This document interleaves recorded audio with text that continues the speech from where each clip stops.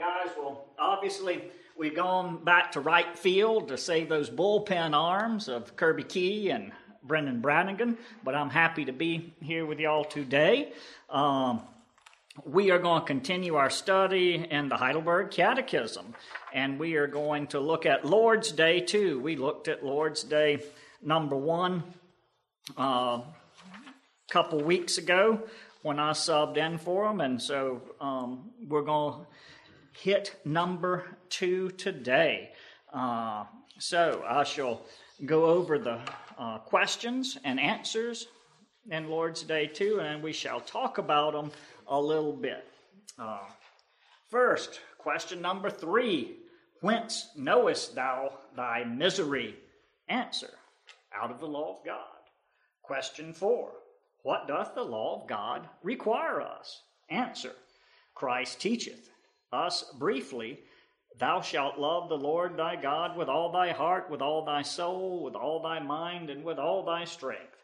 This is the first and greatest command, and the second is like this, thou shalt love thy neighbor as thyself.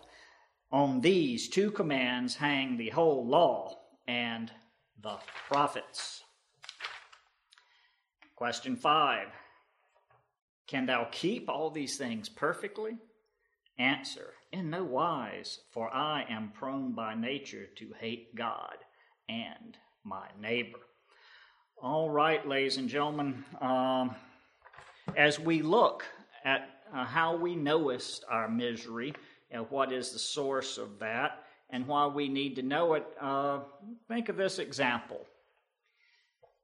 End of World War II, right before the atom bombs were dropped, folks say in Hiroshima, they knew a war was going on. I'm sure they had rationing, just like I know my people dealt with rationing and things here in the States.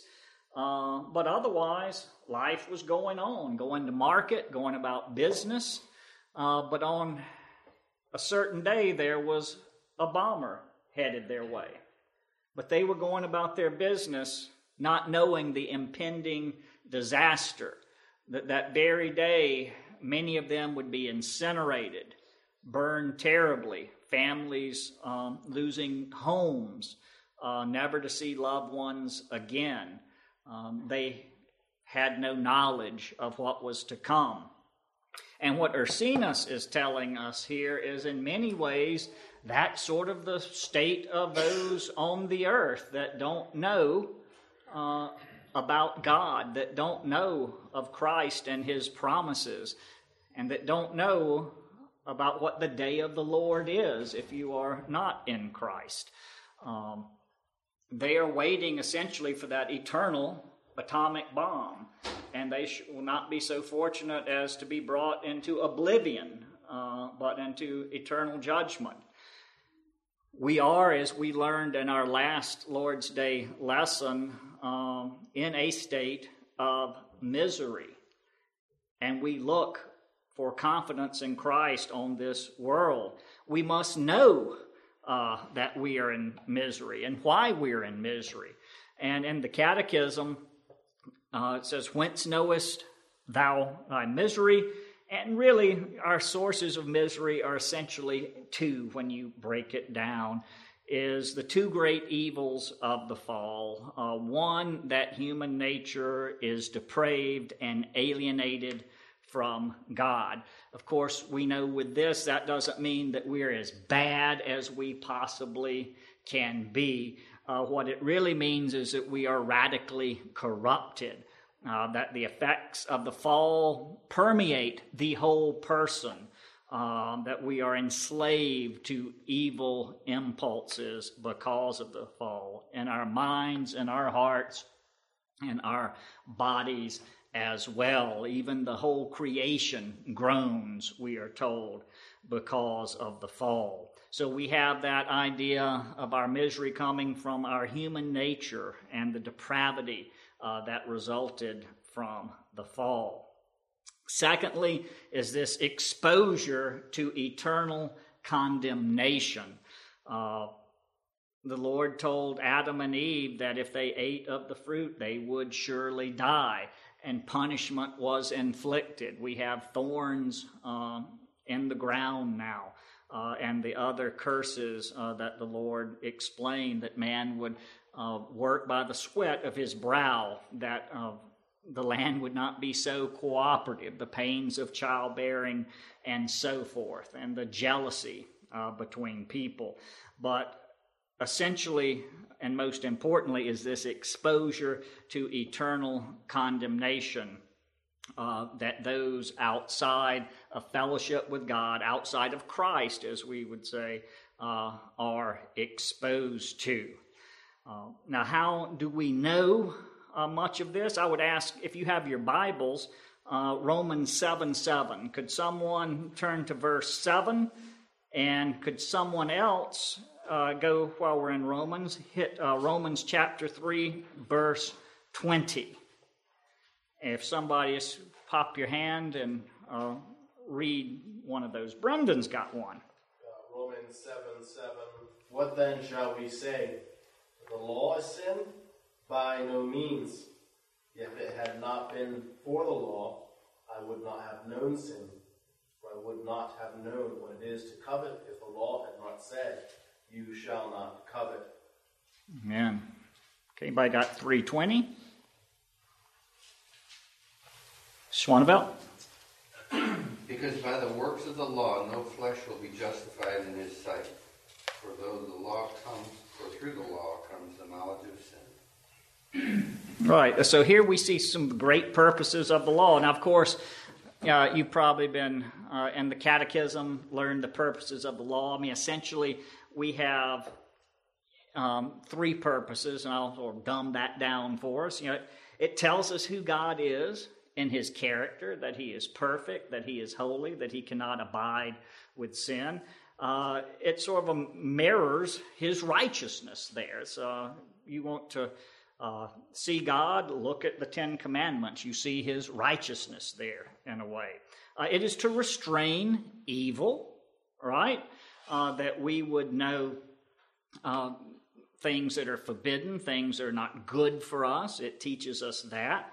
And it reveals what is pleasing to God, because we are told, as Christ said, if you love me, you will keep my commandments. And out of gratitude, speaking of thanksgiving, we should want to keep those commandments because that is pleasing to God. Does that save us? No, of course not. We're saved through Christ alone and his work.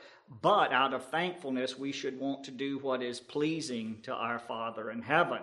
So the law, we are taught, as Brendan has just read, that we know what is sin through the law. We know what God's character is by looking at the law. And we know what good he would have for us in keeping the law.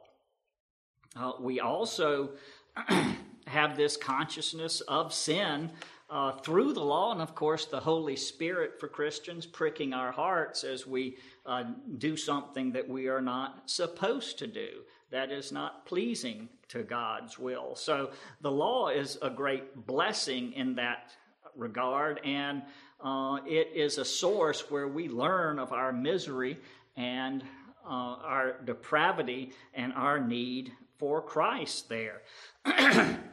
Indeed, the knowledge of the law's requirement is very necessary. Could someone turn to Deuteronomy 27:26?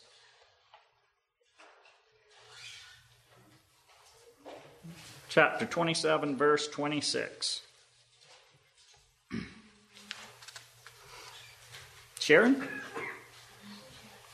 Cursed be anyone who does not confirm the words of this law by doing them, and all the people shall say, Amen. Right. He who does not follow the law is cursed, and we cannot impose human standards. Say, well, I've done pretty good. I think, a good bit of it. I haven't killed anybody today, but we know that's not God's standard. It teaches us if you don't keep every jot and tittle, you are condemn. So the law is, again, that great blessing to us, and that shows us why the knowledge of sin is necessary. As we talked in our last class, any presentation of the gospel should be, a part of that should be the consequences of sin and what sin is there.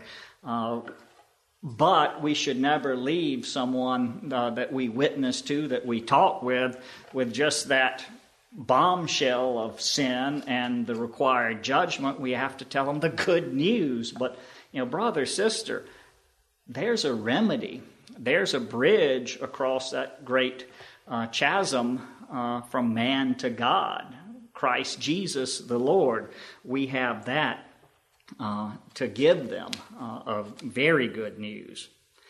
Now, question 4 is, well, what does the law of God require? And this is essentially, as Christ has taught us in the New Testament, that the greatest commandment is to love God, to hold your heart, mind, soul, and strength. And, what sort of love is this? Well, Ursinus tells us this. This is his brief summary of it, and I think it's good.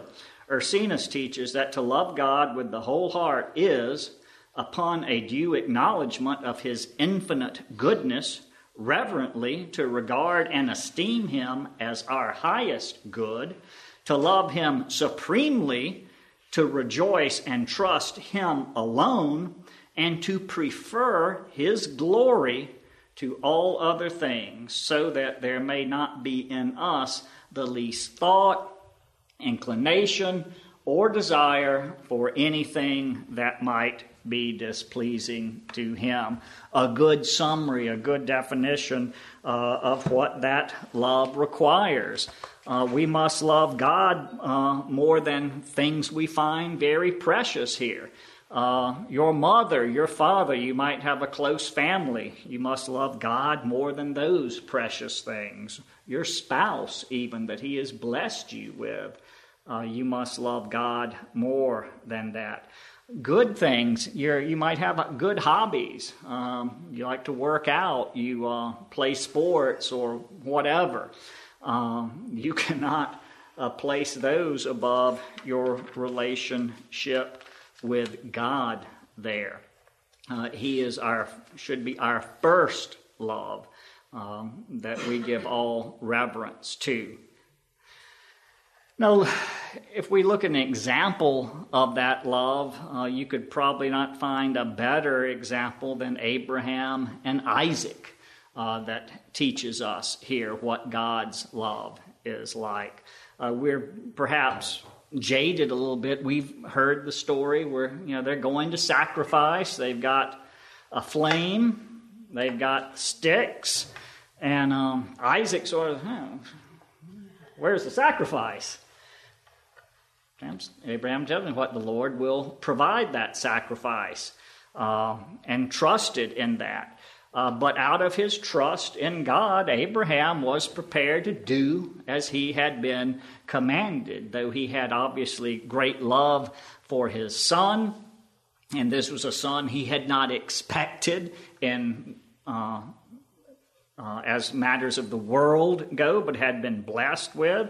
But he was prepared to make a sacrifice. And, of course, he is stopped because God does. He provides a ram in the thicket with its horns caught there in the briars and such as that sacrifice.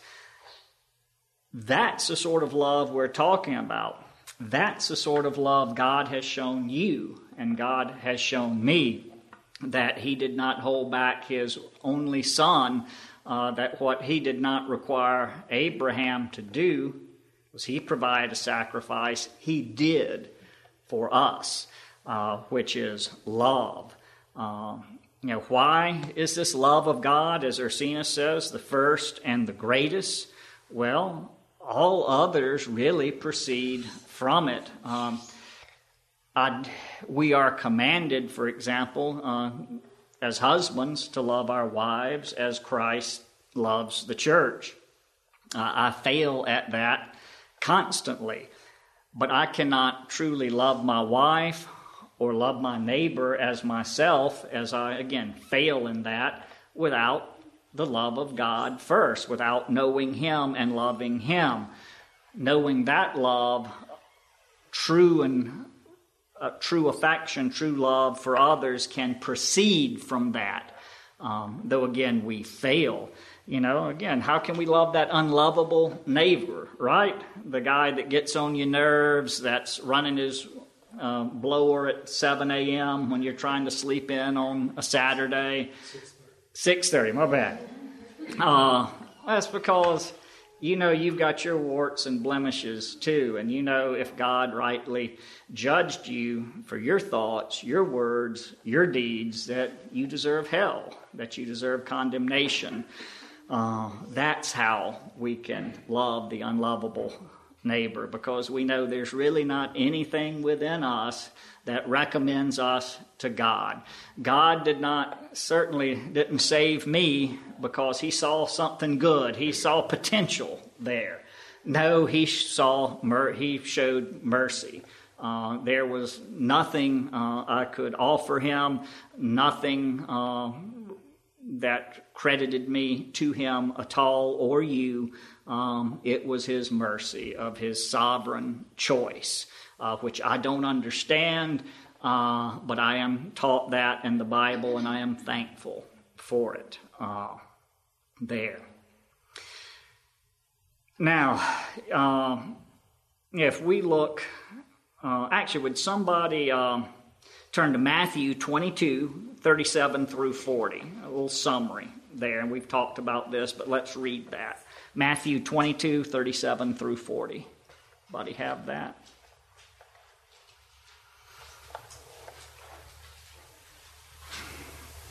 Brendan told me that's like the first book of the New Testament, if y'all were looking. You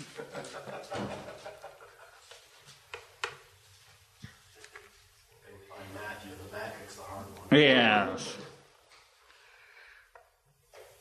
Matthew 22, 37 through 40. Mr. Swanevelt. And He said to him, "You shall love the Lord your God with all your heart, and with all your soul, and with all your mind. This is the great and foremost commandment. The second is like it, you shall love your neighbor as yourself. On these two commandments depend the whole law and the prophets." Man, this is a summary, essentially, of the entire, both tables of the law.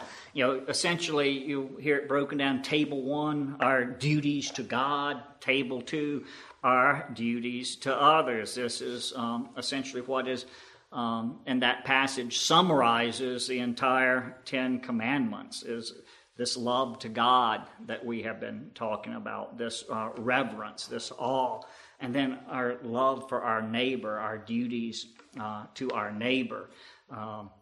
And we all know how far, who is our neighbor. We could start that, man was going down to Jericho, and we all know of that passage, that who is our neighbor. It sweeps very broadly there. Now, we have looked at the importance of the law, what it shows us, how we know our misery, what the law requires. So we have also talked about how we should endeavor to keep the law out of gratitude because it's pleasing to our Father. But we come to a truth that Ursinus does not want us to fool ourselves. He says, can we keep the law perfectly? In question 5. And of course, the answer is no. We could turn to Romans 3:23, that all have sinned and fallen short of the glory of God. That's all. There's no footnote in there that lists exceptions, right? All have fallen short there. And from where this verse quotes, Psalm 14, verses 1 through 3, no one is good. No, not one. We are all about evil thoughts, our own advantage, those inclinations there that are with us. We cannot keep the law perfectly, but that's also no excuse not to try out of the gratitude that we have for what God has done for us. We should not give short shrift, forgive the Catholic term, to the idea here and the reality that we are new creatures. Now, does Paul, even the great apostle Paul, does he teach us in Romans that, and he gets frustrated, right? He says, man, I want to do, my summary, I want to do the right thing, what's pleasing to God, but my members in me, my flesh, they want to do something else that's just not pleasing to God. Even the apostle there tells us of this struggle. But he also explains to us that who is it who can deliver us from this body of death?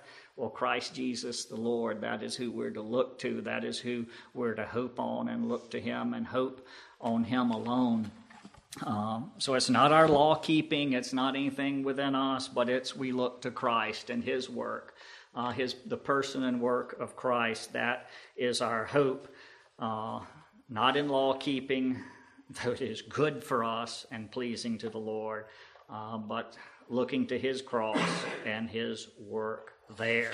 So, ladies and gentlemen, that is essentially Lord's Day 2 from Ursinus, knowing the source of our misery, the law of God, and not fooling ourselves that we can keep it perfectly, but also not fooling ourselves that we have no duty to work on our sanctification, which is not a monergistic work like our justification, but is a partnership, if you will, with the Holy Spirit as we work to be more like our Lord with grace. All right, let's pray. Dear Heavenly Father, Lord, we thank you for this day. Lord, we thank you for all your blessings and just ask that you would bless us as we continue to either go home from worship this morning or into the worship service. Our thoughts, words, and deeds would be pleasing to you. In Jesus' name we pray. Amen.